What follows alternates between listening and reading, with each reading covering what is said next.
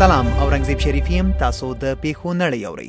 الجزیره د ترکیې په جنوب کې د یوې پوځي چورلکې د نسکورېدو له امله د دغه هیواد د یو جنرال په ګډون 11 پوځیان مړه او 2 نور ټپیان دي. بي بي سي افغان ولسمشر محمد اشرف غني وایي که افغانستان کې د سولې لپاره د خبرو روان بهیر ناکامه کیږي نو پاکستان ته به د بل هر هیواد په پرتله ډیر زیان ورسیږي. پژواک د ننګرهار سره رود ولسوالۍ کې د ګچ فابریکې و کاریګر د ناپېژاندو وسلوالو له لوري پر ډزو ووژل شول. الجزیره په یونان کې د چهارشنبې د ورځې زورورې زلزلې ودانۍ نړولي خو ځاني زیان نه لري. په سویډن کې د چهارشنبې په ورځ یو افغان 8 کسان په چړې ژوبل کړي دي.